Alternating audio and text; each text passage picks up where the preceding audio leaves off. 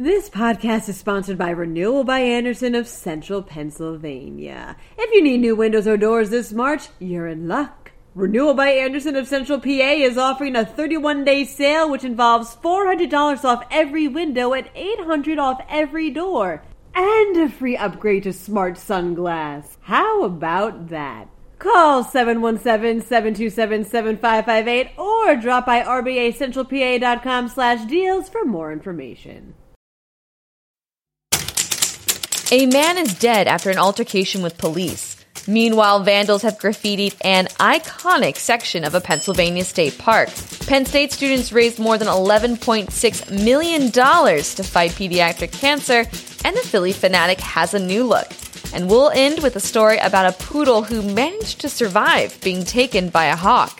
I'm Julia Hatmaker, and you're listening to Today in PA.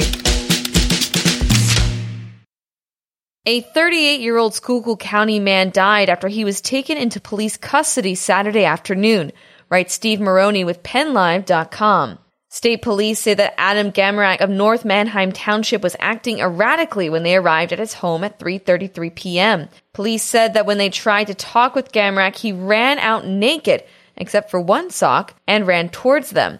Gamrak was tasered after police say he refused to comply with their demands. He lost consciousness after being taken into custody and was then rushed to a hospital. That's where he died, according to police, who have said that they believe Gamrak was under the influence of an unknown drug. The investigation into Gamrak's death is ongoing. Vandals have spray-painted graffiti along an iconic section of Ohiopyle State Park in Fayette County, reports Stephen Huba with the Pittsburgh Tribune-Review. The graffiti can be found over hundreds of feet of sandstone bedrock in the park's main falls area. It depicts a mixture of words, flowers, snowflakes, and other images. Cleanup will take all week, according to park staff, and cost more than $2,500 in staff time. If you have any information about the vandalism, the park asks that you reach out to staff by calling 724-329-8591. Nearly $11.7 million. That's how much Penn State's Thon raised to help fight pediatric cancer, reports Teresa Bonner with PennLive.com. The 46-hour dance marathon is the largest student-run philanthropy in the world, with the money raised going to the Four Diamonds Fund. Four Diamonds, in turn, pays for pediatric cancer research and to help both the children being treated for cancer at Penn State's Children's Hospital in Hershey and those children's families. Since Thon teamed up with Four Diamonds, it has raised more than $168 million for that charity. The Philadelphia Phanatic has a new look, reports Una Gooden-Smith and Scott Lauber with the Philadelphia Inquirer. However, the Philadelphia Phanatic doesn't look all that different. So here's what's new. He now boasts feathers underneath his arm, a blue tail, and bushier eyebrows with stars by his eyes.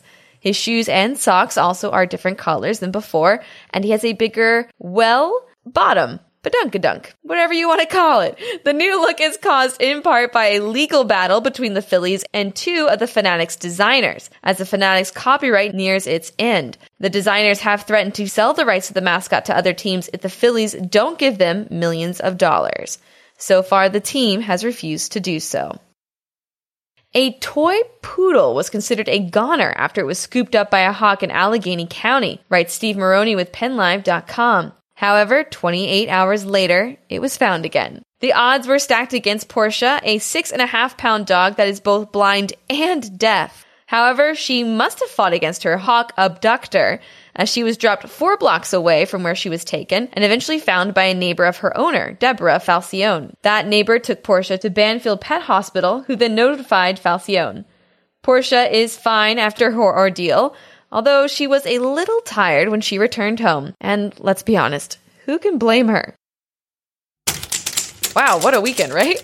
Lots of news going on. But before I go, a quick update on a story I reported on in January about bed bugs that had been left purposefully in a Walmart near Erie. State police have sadly hit a dead end in the case and are unable to identify who is responsible for the bed bug releasing. If you have any information, you should contact them. Be sure to check out PennLive.com for all the news, sports, business, and entertainment coverage you could want. I'm Julia Hatmaker, and I'll be back tomorrow morning with another episode of Today in PA. Thank you so much for listening, and have a marvelous Monday.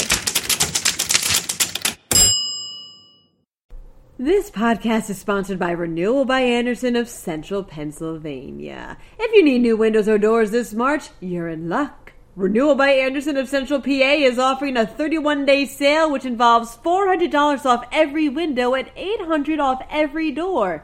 And a free upgrade to Smart Sunglass. How about that? Call 717-727-7558 or drop by rbacentralpa.com/deals for more information.